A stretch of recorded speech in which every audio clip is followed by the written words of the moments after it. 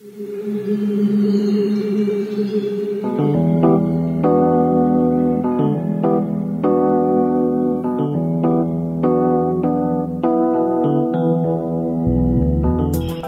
is the Mizzou Sports Podcast, presented by the Columbia Daily Tribune. Hello and welcome to another episode of the Mizzou Sports Podcast. My name is Eric Blum, breaking down Mizzou sports with you every week here on the show. Joining me, as always, is the Tribune's Langston Newsome. How you doing, Langston? Absolutely fantastic. How about yourself? I am doing well. We are coming to you on January 28th.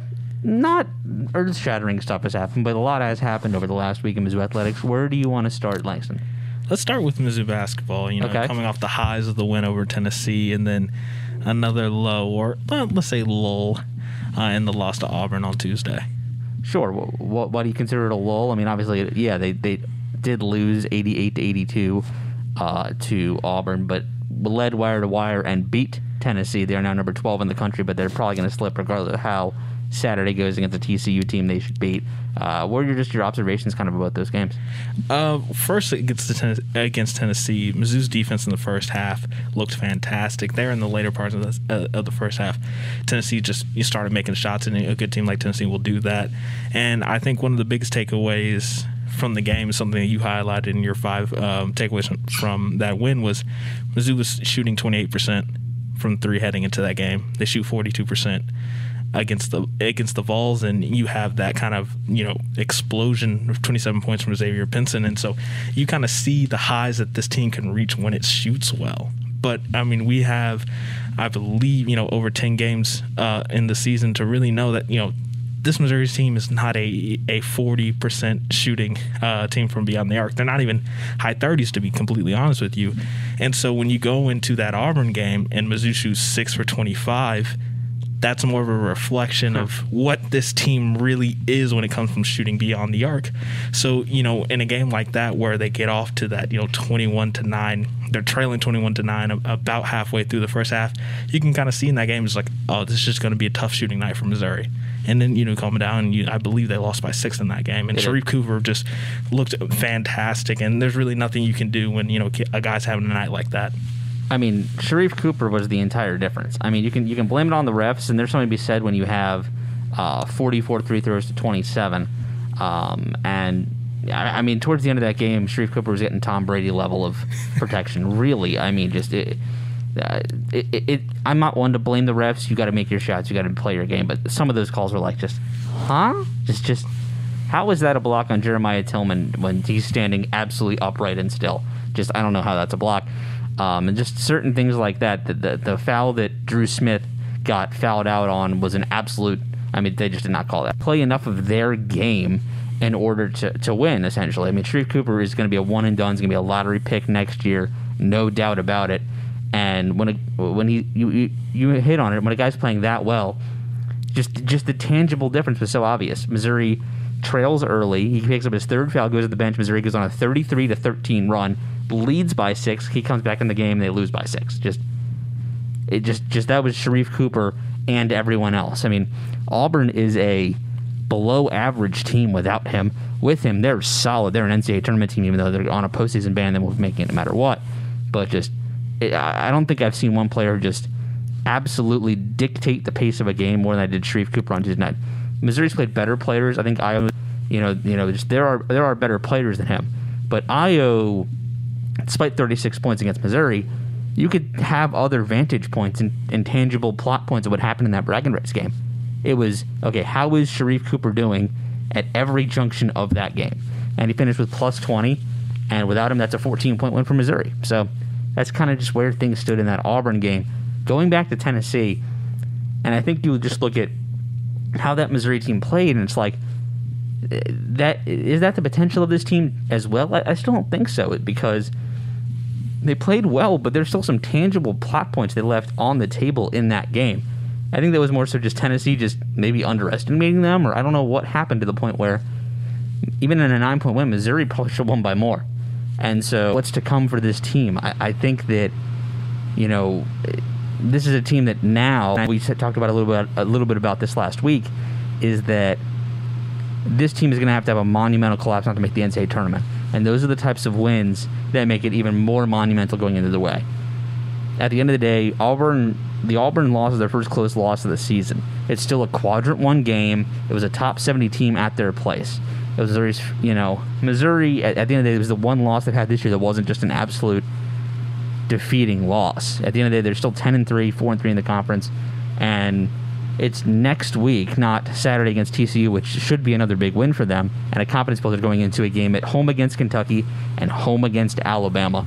The old standby and the new standby both coming to Columbia next week, and we have time to kind of break that down, but that's a huge, huge, huge week for Missouri, not just because of who they're playing and where they are in the conference and because of reputation, but 2 wins in those 2 games, and at this point, this is Alabama's conference to lose, and they're going to have to falter more than I anticipate them faltering for Nate Oates not to win Conference Coach of the Year and them not to be the number 1 seed in the SEC tournament and win the conference.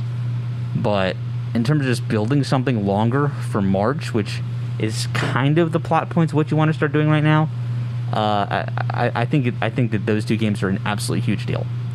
Yeah, and kind of speaking about the Alabama game next Saturday, it's interesting because, and this is why I love that we don't do the pod right after these huge games that happen on the weekend, and we kind of wait till the next week so we can really kind of sit and think.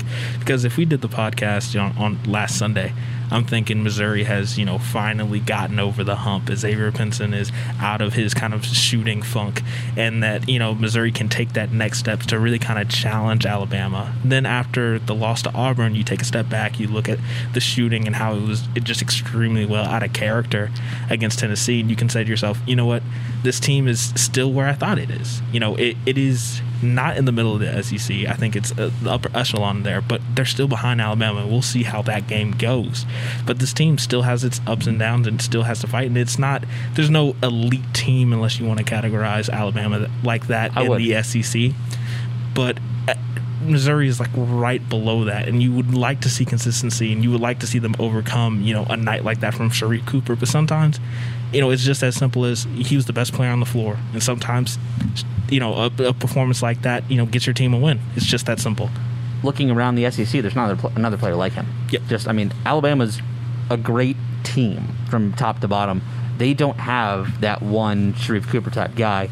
Kentucky, Brandon Boston came up with as much hype as any Kentucky prospect has had, maybe since, I don't want to say Anthony Davis, but maybe Karl Anthony Towns is probably a better example. And he's kind of fluttered. And so, just looking around the league, we've seen Tennessee twice. I'm thinking of the team Missouri just hasn't played. LSU has absolutely blanking on the kid's name, who's good sometimes, not good. The star freshman who's Cade Thomas is his name, I think. And just blanking on his name, we'll get it coming out of the break. But just, there's not another player like him. Like, you think just, wow, there's one player that's going to dominate things. That scenario only happens for Sharif Cooper in his home gym. Mm-hmm.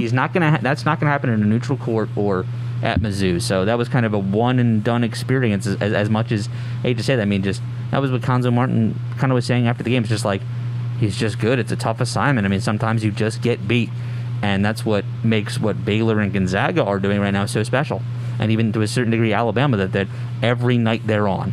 And I feel bad for Kansas State, but I kind of don't. 107-59 last night. Sorry, Bruce Weber. But anyway, just kind of looking at the future of basketball here for Missouri Langston. Just, do you see next week's games as important as I determined they are, or are they just two other conference games, do you think? Losing at home against a 5-10 Kentucky team would be a major disappointment, and it's kind of crazy to even say that, because one, Kentucky being below 500 is crazy to conceive, but this is a game where if you're Missouri, to build up momentum going against Alabama again at home on February 6th, you have to win that game against Kentucky. And so I think it is, like you said earlier, this is a massive slate of games. Now, Missouri should handle TCU in the SEC Big 12 Challenge. But the next slate of games, you're looking at Kentucky, Alabama, then Ole Miss. Taking 2 out of 3 there, maybe 3 out of 3, that's possible, but it all starts, you got to beat Kentucky. This is the year. This Kentucky team is not good. They've got good players, but as a team, they're not good. So let me ask you this. Missouri wins against TCU. Missouri wins against Kentucky. The game at home against Alabama is Missouri's most important in the SEC since blank. Wow. Okay. Okay, you got to go back to at least Kansas' first year. That's an easy one there. And I have a couple candidates if you want to kind of break them down. Yeah. The first one I had in mind was that Kentucky game tournament when that was the first time they got a true sellout under Conzo. The first time I was at that game. Yeah, it was on CBS. I watched it and texted. I remember. I think Van Leer, that was one of his last games healthy. And Kevin Knox, Tampa native, I was there cheering for Kevin Knox, and he was terrible in that game, a few air balls. And I remember my friends just looking at me. It was like, this is the best Tampa basketball can do. And I'm like, I played against Kevin Knox in high school. I remember seeing that kid. He's fantastic. But, yeah, that was the MPJ year, and that was a huge game. And the energy in the arena was – I can't even compare anything to that. Unlike maybe in 2016, the Missouri versus Georgia football game, a ton of hype going into that, where Drew Lock threw 3 interceptions in the second half. That energy, and at Faurot Field that day was the only thing that I can really compare to that Missouri-Kentucky game. Yeah, that was the one comparison. I mean, going back to 2013 was the last time Missouri made the tournament before Kansas first year, because in between was the Kim Anderson years, which they didn't come close to making the tournament those years. But the reason I had Cam on mind is because the guy's name is not Cade Thomas, Cam Thomas for LSU. Anyway, I mean, I really do think that, the Alabama game is probably going to be on those lines. I mean, at the end of the day, it's not going to be in terms of winning the conference, because I don't think Missouri was in line to win the conference even during that MPJ year. It's just in terms of putting their flag in the ground of, kind of that game. You just have to think that Missouri-Kentucky game, and I apologize, folks, for having a little bit of audio issues today. I don't know why. I reloaded software on the computer, but I apologize if we are having audio issues. But I'll remake that point, is that Missouri-Kentucky game did more for Missouri going forward, even though I think they lost in the opening round of the SEC tournament when it was still in St. Louis for that 1 year at Enterprise Center, and then they lost in Nashville to Florida State the first round of the NCAA tournament. It gave them the chance to do much more on a bigger level. And I think that getting that win over Alabama in your one regular season matchup could do the same for this group, is all I'm trying to say. Yeah, and it might sound like I'm down on this team just because I don't think they are as good as the highs that they've had against Illinois, or the highs that they had in the win over Tennessee last week. But a win against Alabama at home next week would be their third top 10 victory of the year. And just thinking about, all that we talked about, how this had to be the year for Coach Martin, and to have possibly 3 top 10 wins, going into the SEC tournament, I mean, that's incredible. It's beyond what I thought this team could do, and I was high on this team, and we both were high on this team heading into the year. Yeah, that's very true. And I'll read the list of teams who have 5 or more quad 1 wins right now in college basketball. There's Gonzaga with 6, Baylor has 5, Missouri has 5. Everybody else has 4 or less. That's a humongous stat. Auburn would have made it 6. TCU's a quad 2 team, but Kentucky and Alabama are both quad 1 teams. I don't know how Kentucky's still in the top 70, but anyway, that's enough basketball talk for now. We'll get back into more of that next week after. You would think it would be Missouri's favored by 9.5 right now. You would think that a win over TCU, who plays Kansas on Thursday tonight, is supposed to get blown out. Missouri's higher ranked than Kansas at the moment and has better metrics. You would think that about kind of the restart of the season and just everything going on. So yes, here's my interview from earlier today with Missouri head volleyball coach Josh Taylor. Joining the Mizzou Sports Podcast this time is Mizzou's head volleyball coach Josh Taylor. How you doing, Josh? I'm doing well. How are you? Good. We talked off recording. How's the omelet? Oh, it was great. I mean, a couple years back, you and I were talking about Broadway Diner. Have you hit it up yet? I did actually in November, right after the election, actually. I think my dad was in town. We got chocolate chip banana pancakes and the stretch omelet, I think, at your recommendation. That's awesome. Was that what you just had? Was the stretch omelet? I actually got the works omelet, which is all the veggies and all the meats. So Dave over there hooks me up. So I love that spot. I've met Dave once. Yeah, he's a good guy. We're here obviously talking about, as much as I love talking about food, we're here to talk about volleyball instead. Just kind of give us a broad update. Where does things stand now? I know you guys start the season Friday night, tomorrow night, based on when people are going to hear this, against LSU, and then Saturday night as well. Just where do things currently stand going into a spring volleyball season?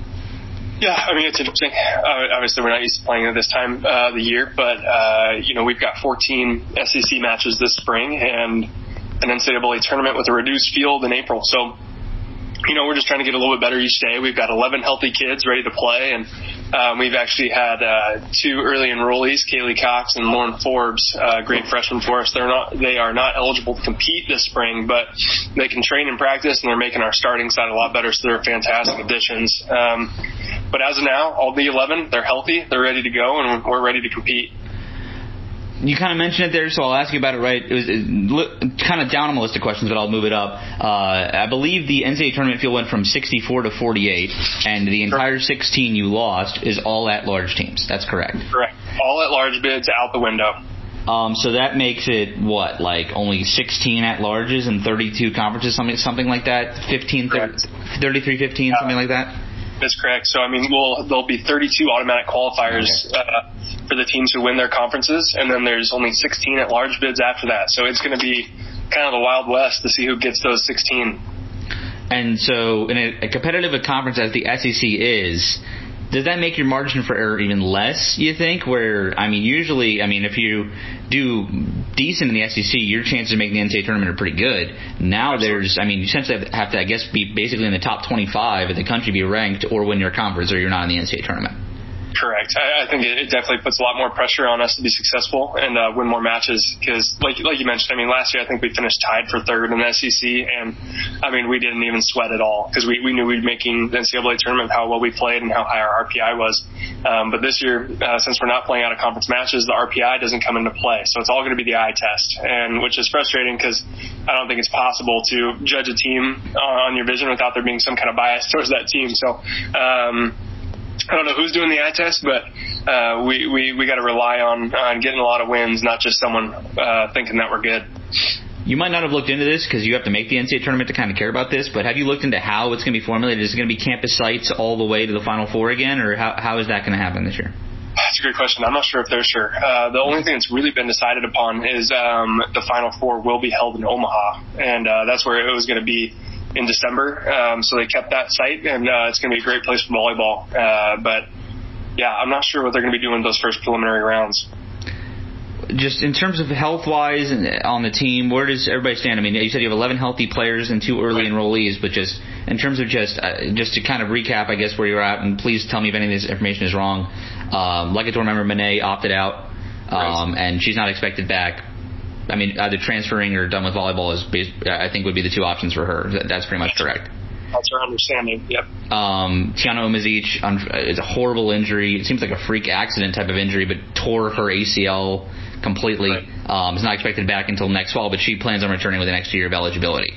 Correct. We've got a spot for her, and administration's on board, so we'll be bringing her back next fall. So the Tiger volleyball is not done with the Tiana Omazic yet. Is that more so on the COVID kind of front of bringing her back, or is that a medical redshirt type deal?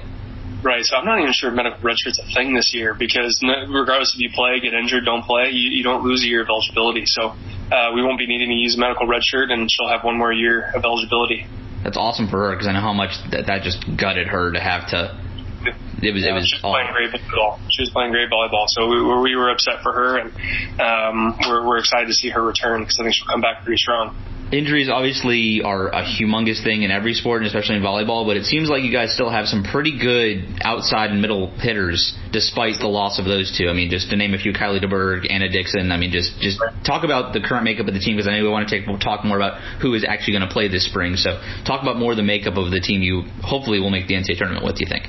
Yeah, Kylie DeBerg and Anna Dixon are carrying really large loads for us. Not super surprising with Kylie, but Anna Dixon, this is her 2nd year playing, and at K-State, her freshman year, she got some playing time, but definitely does not have as much experience as Kylie, and she's carrying just as heavy a load. So it gets us really excited about the future. She's going to have to be stepping into Kylie's shoes when Kylie leaves at the end of the spring. So we're really excited about those 2. Those 2 are going to, as I mentioned, shoulder a burden for us, and they're both very comfortable doing so. So it's going to be the front is going to be led by those 2, and Kenna Sauer has done a really nice job of stepping into the middle position, and Claudia's doing well in the middle. And I think something to mention too is Emily Brown, being a true freshman, earning that full-time libero spot, is doing fantastic. And I think if she continues improving the way she is, I think she'll be fighting for freshman of the year in the SEC.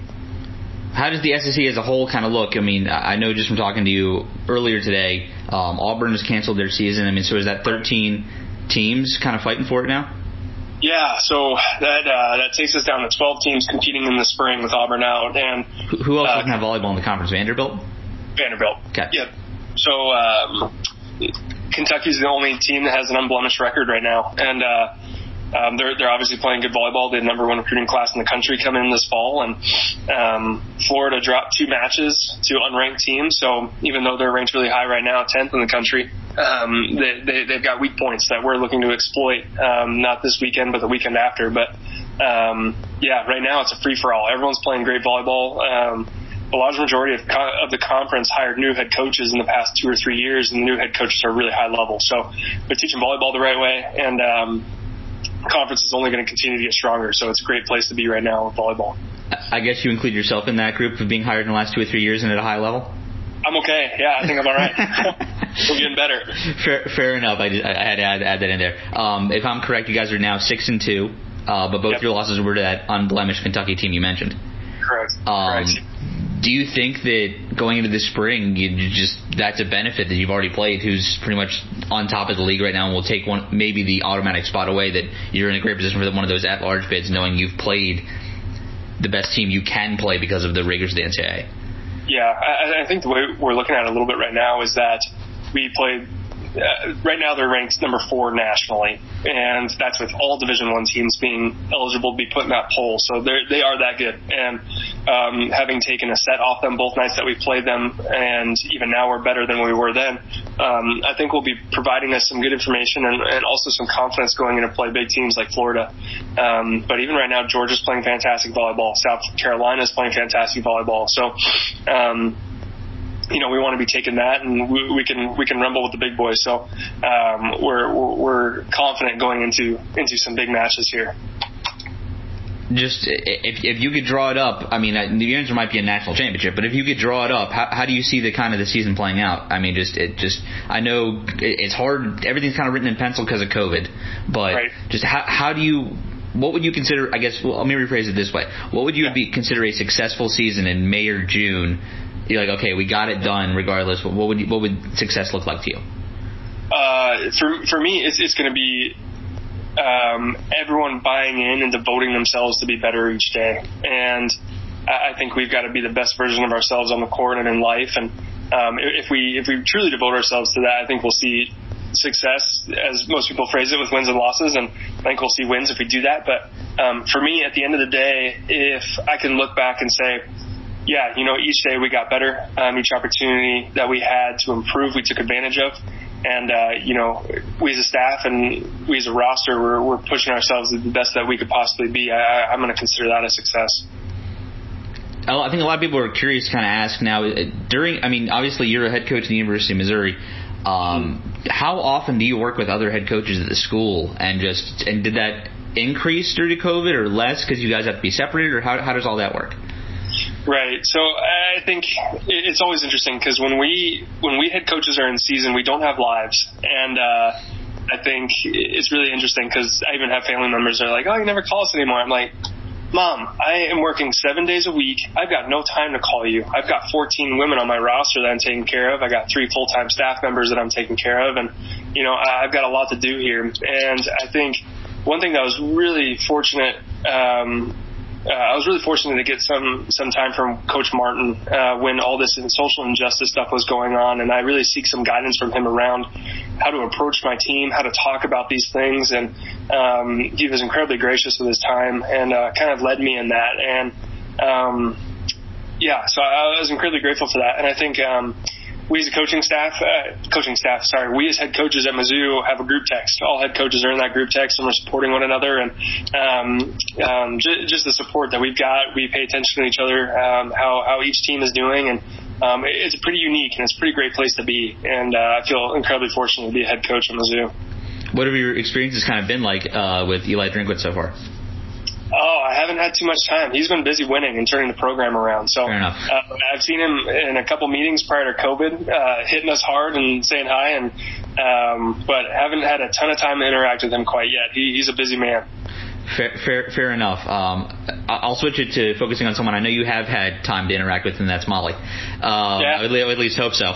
Every once in a while. How do you guys manage kind of coaching together and then also having a life outside of volleyball together? Yeah, we both really enjoy our jobs, and coaching together, to be honest with you, is not hard. We're both pretty opinionated when it comes to the way to play volleyball well, and to be honest with you, most of those opinions are pretty similar. So we really don't have much issue there, and I think we're good, and this is weird to say, but bear with me. We're good at fighting. We're good at arguing because we hear each other out, we understand each other's point of views, and we respect those, and we don't say hurtful things to one another, and we love each other like crazy. So it makes it really easy to work with her. She's fantastic assistant coach, and I'm very, very fortunate to have her on staff. And I think at times we do struggle to leave things out of the house. We love our jobs, and we're very competitive, so we talk about it a lot, even at home. But yeah, I think at times after practice where we're frustrated, like last night's a great example. We did not have a great practice yesterday. I cut practice short, and I was frustrated. It's the week of a match, and on the drive home, I said, let's talk about it on the phone because we drive separately. So let's talk about it on the phone. When we're done off the phone, we're home. Let's hang out with the dogs. Let's relax. And we did just that. So it's really just being mindful at times where you got to pay attention to one another and leave work where work is. Two things off of that. I might have heard that wrong, but you said dogs? I thought it was just Kona. We got great question. So Kona's got a brother now, Loki, and he is about 6 months old. He's also a German Shepherd, and he's weighing in about 75 pounds. So he's a big old boy. Loki is named off the Marvel villain? Yeah, I guess so. Yeah, Loki. That's him. Okay, fair enough. And then just you said you're good at fighting, but it sounds like more so to me that you're just good at communication. You just know how far you two can push each other. Is that more so kind of what you meant there?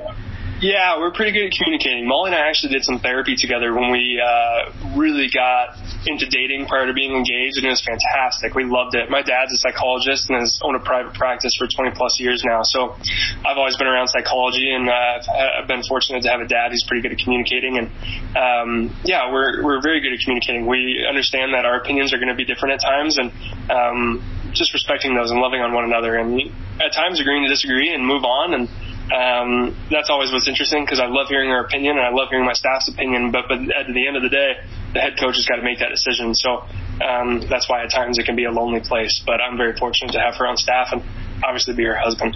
Is that back home in Hawaii, that practice? Yes. Yep. He's still got a practice out there. Very, very cool. And I think you mentioned the 3 full-time staffers, Molly being one of them. I think you might be Molly might be a little older than you. So, I mean, but you're all under the age of 30 or 31 maybe? We're all under the age of 30. Molly and I are both 28. Russ is 26. And Alyssa, is she 23 or 24? She's real young. She's under 25. She just graduated a couple years ago, yeah. Yeah, so Molly's the oldest. She's older than me by 2 months. But yep, Molly's the oldest. The grandma on staff at 28. You mentioned the infusion of young coaches in the SEC, but how still rare is that you can have an entire technical staff where 28, soon to be 29 in a little over a month is going to be the oldest person on staff? It's really uncommon, and I think we as a staff take a lot of pride in that, and it was something that I was a little bit concerned about when I was the interim was, man, are they going to trust me to take this over with how young I am? And I've got a really great friend in David Hunt, who's the head coach at Pepperdine now since I left, and I told him that, and he goes, Josh, if you think that way, you shouldn't be a head coach. You don't deserve it. And I said, man, you're right. So, we don't act young. We conduct ourselves in a mature way, and us four have got a vision for this program, and I believe we're moving in the right direction with that by the standards we uphold and the way we expect each other to live our lives as well as the girls on our roster to live their lives and conduct themselves on the court. So it's a really unique situation, all four of us being under 30, but we absolutely love it. It's hard to think about that it's still only about 18 months ago that Wayne and Susan Kreckler were atop the program. Right. And it was July of 2019. People think about, wow, everything that's happened since March 2020, but it was even way before that you took over. How much are you still in contact with them? Obviously, you're not related to them, but right. How much are you still in contact with them, and how much do they even stop by or give you their support? Yeah, never. And I think they obviously did a fantastic job with Mizzou, and they were here for 19 years. And something to keep in mind too is that they've been coaching even longer than that, right? So it's like 40 plus years of coaching that they were doing. And when they stepped away, I think they were ready to do it, and they gave it to Molly and I. They wanted it to be ours, and they were incredibly respectful of that. And I think they come to some matches, but besides that, they let us do our thing. And they did a great job with Mizzou and looking to continue that success. So supporting from afar is the best way to put it. Yeah, that's a good way to put it. Fair enough. Just I guess kind of wrapping up here, and thank you for your time, Josh. It's just there's a lot of focus right now on the spring, kind of come off the fall, but just how are you gonna, when you have a jam-packed spring, go into next fall, which looks like nothing's been changed about that yet? Yeah, man, it's tough. It's something I'm trying to not put too much focus on, but it's always something that's right there. And we're used to being in season, quote unquote, in season for 4 months of the year. And in 2021, we'll be in for double that time. So it's going to be a lot of stress on the staff. It's going to be a lot of stress on the girls. And right now, to be honest with you, just winning the first match against LSU is a daunting task. That's a big task to accomplish. And to think about that, then 13 matches after that, then another fall, it's pretty extreme. So right now, just trying to focus on day to day, but it's always in the back of my mind. We've got to play. We've got double days in August, and we'll have, including Kaylee and Lauren, who are here now, we'll add 5 more additions. So we're going to be a crazy young team, but I think that, that means we can train harder. That means we can get after it. They're going to be sponges, and they're going to be learning every single day. So it's a lot, but as of now, I'm preparing for tomorrow, and then we'll prepare for Friday, and we'll kind of go from there as the fall comes at us. So that was Josh Taylor, head coach of Mizzou volleyball. Thanks for joining us, Josh. Just you guys were allowed to have fans at the Hearns, right? Yes. So in the fall, we actually had A section and B section open, and they recently just opened up C section. So we were capped at about 900. We can have more now. So we'd love to see everybody at Hearns. It'd be fantastic. Still masks, social distancing, hand sanitizer. Bring all that for fans. Correct. Yeah, bring your masks, and we've got people walking around, making sure masks are on, making sure people are distanced. We have seats that are marked that are safe for people to use, and it's an incredibly safe place to be in Hearns to watch volleyball. All right, thank you so much, Josh, for your time, and it's always awesome to have you on before the season. I just didn't expect that. I guess when we had you on in August that I'd be talking to you in January about that, but but here we are. So thank you so much, man, for your time, and we'll talk to you soon. Appreciate it. Thanks, Eric. We would like to thank our sponsors for the Mizzou Sports Podcast. University of Missouri Healthcare. University of Missouri Healthcare is proud to be the official sponsor of MU Athletics. Blue Events. Let Blue create your perfect event. Their passion for food, service, and presentation ensures that you will have a seamless and memorable event, no matter the size. They will work with you to bring your vision to life. Phyllis Nichols, State Farm Insurance. There when things go wrong, here to help life go right. And now back to our podcast.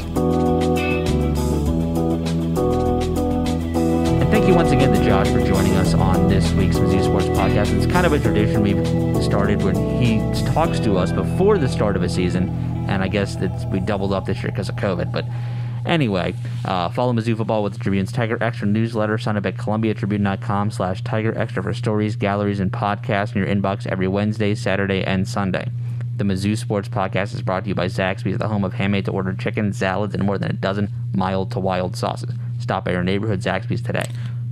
114 Cinnamon Hill Lane. There we go. Didn't even have to bring it up, yes. At the Stadium Boulevard exit with North 63 in Columbia is your Zaxby's fix.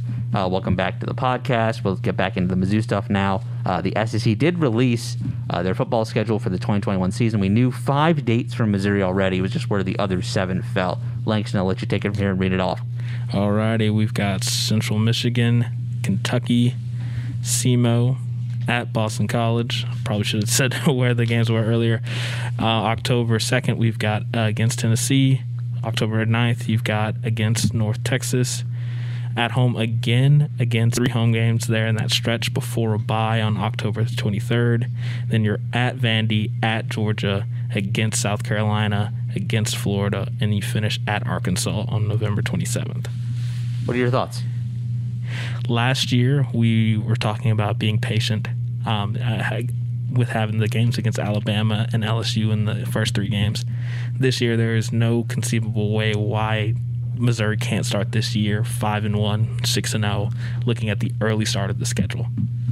So it was kind of a gift the way the SEC gave it to them. Oh, absolutely. I mean, when I was watching the schedules being announced, I was like, Central Arkansas, Kentucky, which was really, really down last year and really didn't have multiple facets to its offense. I know they changed parts of their coaching staff, and so that might not be the same. But when you look at the first 3 weeks, especially Central Michigan, Kentucky, and then SEMO, that should be 3-0.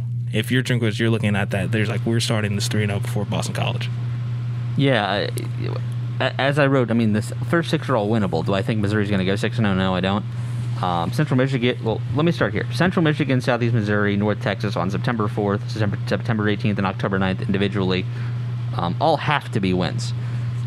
I might even group October 2nd against Tennessee, home against a team you were better than last year, have to be wins. That's 4 right there. That's for Drinkwitz's goals to become true. Those all have to be wins. And you look at how Kentucky was, as you just said, last year, second game of the year, even though it's on the road in Missouri, I don't think is won in Lexington as a member of the SEC. Maybe in 2014, that would be it. Or that would be 2013. They go to Lexington in odd years. My apologies, because they were there in 17, they were there in 19, because I was there. So they go to Lexington in odd years, because they're going there in 2021. Duh. But you just look at how Kentucky's been on the rise under Mark Stoops.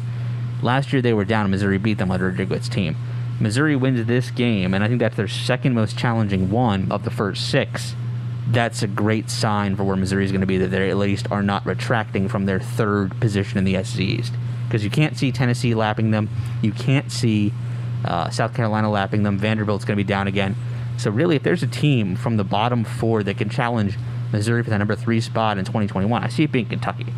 So that is a huge game week 2. Of the first 6, I think the Boston College game is going to be absolutely challenging. Their first true conference game, first true road and overall regular season game against an ACC team since 2000. So this is just an interesting matchup you don't see too often. And Boston College is really good. They held Clemson without Trevor Lawrence, but held Notre Dame close too. Boston College is kind of in the same spot where Missouri is in the SEC, a team on the rise with several young standout players and with a coach who hasn't been there that long. Missouri can absolutely win this game against Boston College. I don't think Boston College plays that great of a style. Missouri has a more uprooting style, but Boston College doesn't do much wrong. I mean, they're Kentucky from a few years ago. I guess 20, make that 17 is kind of where Boston College is right now. Yeah, I mean, it'll be interesting to see, but yeah, just before that game, there's just no reason in my mind for Missouri not to be 3-0 going into Boston College game. And then Tennessee, extremely down last year, hired a new AD, new coach, a new regime. I just think with year 2, Coach Drinkwitz, you should expect to win that game. Then you got North Texas. And then it gets into the kind of tougher part of the schedule when you're going against Texas A&M. I don't want to be that guy that says, oh, that's going to be a loss, that's going to be a challenging game. Then you go right into the bye, and then at Vandy, and then at Georgia, basically getting 2 byes there. Just how bad Vandy was last year. I don't expect them to be much better a year later. So it's really interesting because then you've got Georgia, South Carolina, and then Florida, and that's going to be where we really find out a ton about this team, is that 3-game stretch there, beginning at Georgia on November 6th. Yeah, A&M hasn't been to Columbia since that Henry Josie game, 57-yard TD run 2013 that capped the SEC East for them. And kind of looking back around it, just even, the national headlines for that day is like, wow, the number 5 team in the country almost won it on a walk-off. Why is it not everywhere in ESPN? It's because of the Iron Bowl that day. The Kick 6 was that exact same day with the number 1 and number 4 teams in the country playing each other. Anyway, so that A&M has not been here, and it'll be 8 years. It'll be interesting because A&M did lose a lot of talent, but they also get back a lot of talent like these big powerhouse college football teams do from a team that probably should have, in my opinion, been in the college football playoff and did win the Orange Bowl. So I think Jimbo Fisher is starting to get his Florida State Jameis Winston's, run style system in at A&M where they can recruit better than they can in Tallahassee. I think this is going to be a good Texas A&M team, and if Missouri loses them, I don't think it's going to hurt them too much, but this could be one of those wins where Missouri really puts his foot in the ground early. I mean, Eli Drinkwitz does not have a chance at a signature win to add to his trophy case until week 7 of the college football season. And that's a good thing and a bad thing, considering he was thrown to the Wolves in year 1. I think that really did benefit him long term. Now that he's not being thrown to the Wolves and he's kind of being walked through the garden before being thrown to the Wolves, we'll see how that kind of benefits him. You don't choose when you get your bye, but I really think the bye actually works against Missouri this year. I think it would have been better in the first week of November right there. You flip that with Georgia. That's kind of where I would think just get it out of the way, and then you have the winnable games after, because you get a week where you prepare for Vanderbilt. At the end of the day, I was there the last time Missouri played Vanderbilt. That was supposed to be the putting pressure on the NCAA type of game where it's like, we're going to blow out this team as the number 22 team in the country and start to put pressure on them to make a decision with the NCAA sanctions, to the point where I had 500 words written pregame and a column about how they're putting pressure on the NCAA, and then they lost. So I don't think at Vanderbilt's a gimme, but it's as close as SEC play as you're going to get. So that should be a win for Missouri as much as A&M should be a loss. And then they play my national championship pick as of right now at Georgia, especially if more fans with the vaccine can be there. That's a loss, sorry. And then you get South Carolina at home, Florida at home, and then at Arkansas. Hopefully they move that game from Little Rock to Fayetteville by the time that's played. But if it's in Little Rock, great. That was probably my least favorite stadium I visited 2 years ago. Anyway, because Fayetteville has such a nice stadium, I don't know why they move it to Little Rock. I came to Little Rock. I don't know. Is it more of a home field advantage in Little Rock than is in Fayetteville? I don't know.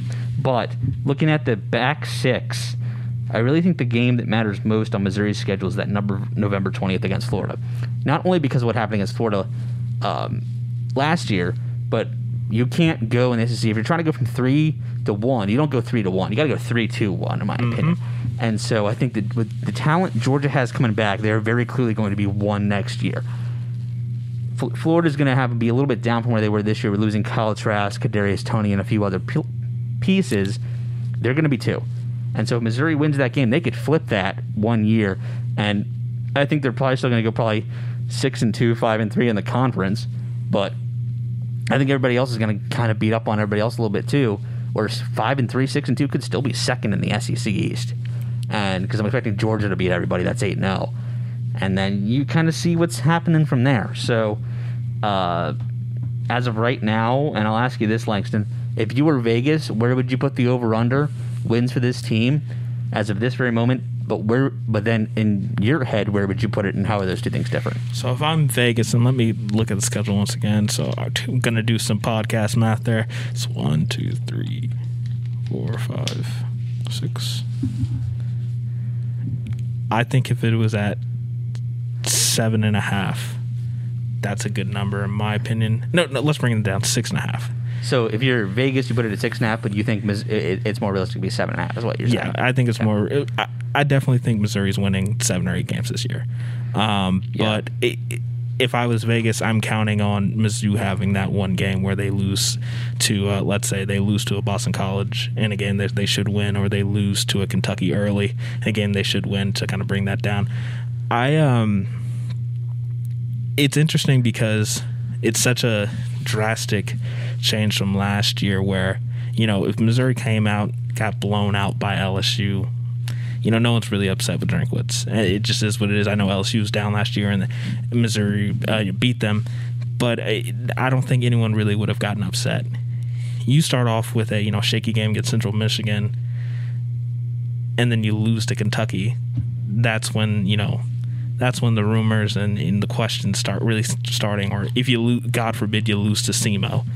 That can't happen. That's one of the things. So it's like, he went from 0 expectations last year to there's just no reason why he could lose to Central Michigan or SEMO, or even in my opinion Tennessee, just after how awful they were last year. Like, that's a game you should win. If you truly do want to compete for that second spot in the SEC East, you cannot lose that game. let's start by saying this. SEMO is a good team for the FCS, and SEMO was an FCS playoff team in 2019. Was one of the best 24 teams, in the country. The year Missouri went 6-6 and beat them 50-0 and took them completely their foot off the gas at home. That's just, if Missouri loses to SEMO, Drinkwitz might not make it out of the stadium with a job.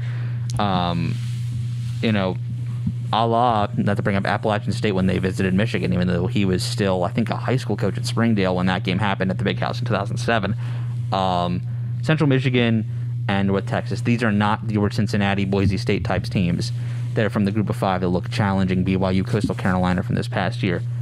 They've had good teams, but Jim McElwain and I don't know, Seth Luttrell, who is the coach at North Texas, don't have that much coming back that should be able to compete with Missouri. That's 3-0 right there. Tennessee should be a win along those same lines. But if you're looking at it from a Vegas perspective, you think they split Kentucky, Boston College, if not lose both of those games, because being early in the year hurts them Vegas-wise when not too much information is known about the team.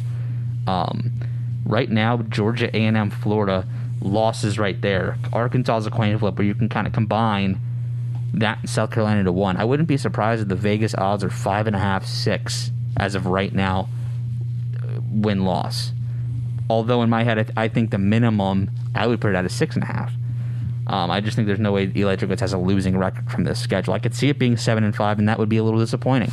But 8-4, 9-3, I think is actually where, as of right now, the 21-21 Missouri team is going to end up. I'm sorry, I just don't see a route to victory right now against A&M at home or Georgia on the road, and there's going to be one other slip-up somewhere. And then that's your ceiling. So, and neither of us mentioned it, but that game against Arkansas last year was a competitive game, and year one, dropped a 2-point conversion from losing at home against Arkansas in 2020. So that should be competitive as well. I guess after last year and seeing some of the highs under Coach Drinkwitz, I just go into this year expecting much more, and I think fans should expect much more, especially looking at this early part of the schedule. Yeah. It's just with the amount of goodwill he's bought himself with, just even since his hire in 2019, he won that press conference, his advances in recruiting, and just the way he carries himself. It'll be interesting to see if things start to go wrong, and I don't expect that to happen, but if things start to go wrong, at how much has to go wrong for there to be things going wrong online. I think starting off 0-2 would do it. A loss to SEMO would absolutely do it, but you just there weren't that many unforced errors with Drinkwitz, and that's one thing I've learned about just watching his teams. If they're going to get beat, they're going to get beat, but there's not that many unforced errors that his team does.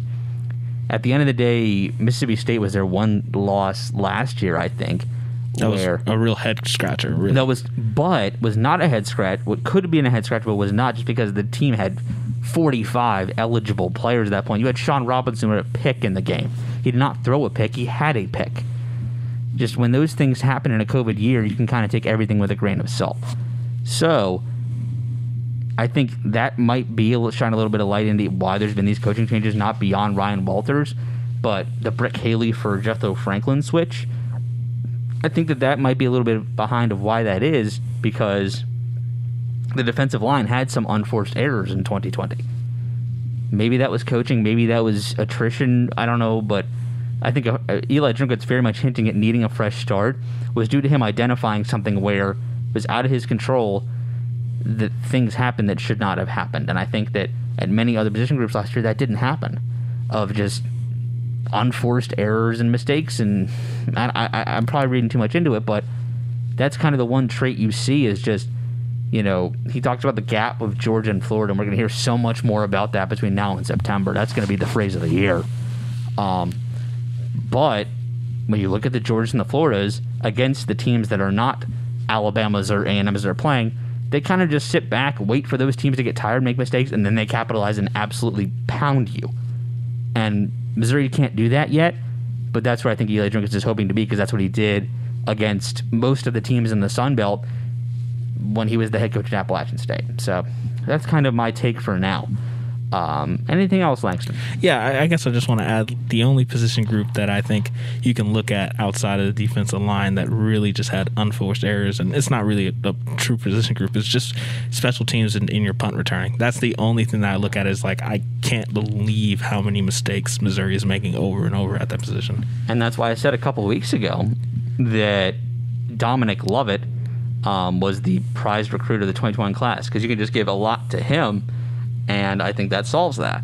However, my choice would change based off the past couple weeks. I think Dominic Lovett might actually be third now based off of who's been added the past couple weeks, and Mookie Cooper, who I think you just get the ball in his hands and he can do stuff. And the player they signed last night, Jadarius Perkins, the junior college cornerback, at the end of the season last year, Missouri was starting 2 true freshmen at corner. And Jarvis Ware is expected back, but you put someone with that much experience and ability, a former Oregon signee, someone who's good enough to play on that type of defense in the middle of the Missouri system, I think that's a guy that, with Steve Wilkes gets his hands on him, I think that's the type of guy who can just shine and be that DeMarcus Acey, for example off the top of my head of a corner that Missouri's had that is now playing on an NFL practice squad that's doing well, at least at that level of productivity. So, anything else you want to talk about before we end this week's show, Langston? No, just continue to wear a mask, socially distance, and enjoy the next few days of just the crazy Wall Street talk and GameStop and all that. I know I've had a ton of fun reading and seeing the stuff on Twitter about that. So, enjoy it. And it's something that's not catastrophic that's on Twitter that we can all kind of follow along with. Were you a GameStop aficionado before all this happened? And are you going to be now? When I was younger, there was nothing better than going to the mall and going into GameStop and looking at PS2 games and things like that. I don't think I've actually stepped foot and bought something at it. No, I'm lying. I bought Madden 20 like maybe a year ago at a GameStop. It's been a while since I've been in a GameStop. I definitely have been in since the pandemic started. I think I moved here right when I moved here, but now I go to Best Buy for games for whatever reason, just to use my rewards points there. But yeah, kind of going into sports talk, nothing else big has happened, and we kind of mentioned it, but it's Josh Heupel, is the hire at Tennessee, former Missouri OC, hired by Danny White, who is their new AD, who is both coming from Central Florida. So we'll see how that goes, and it'll be his homecoming to Missouri on October 2nd.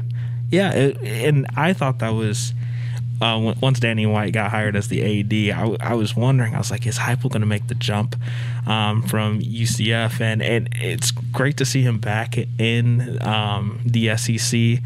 I was definitely, when I was a student, definitely a fan of Heupel, and I remember watching Missouri's, I think it was the Texas Bowl game against Texas right after he left for UCF, and I just think, oh God, we look terrible without him calling plays. And obviously it is tough to replace your OC in that game, but that's the game we got dominated by the Texas kicker, who now kicks for Seattle Seahawks, I believe. Dickerson is his last name. I'm blanking on Dicker the kicker. Yep, there we go. Cameron Dicker. Yep, and but yeah, it's great to see him back in the SEC, and I'm excited to see what they can do at Tennessee. Sounds good. All right, for Langston Newsome, I've been Eric Blum. Thank you for listening to this week's Mizzou Sports Podcast, and we will see you next time.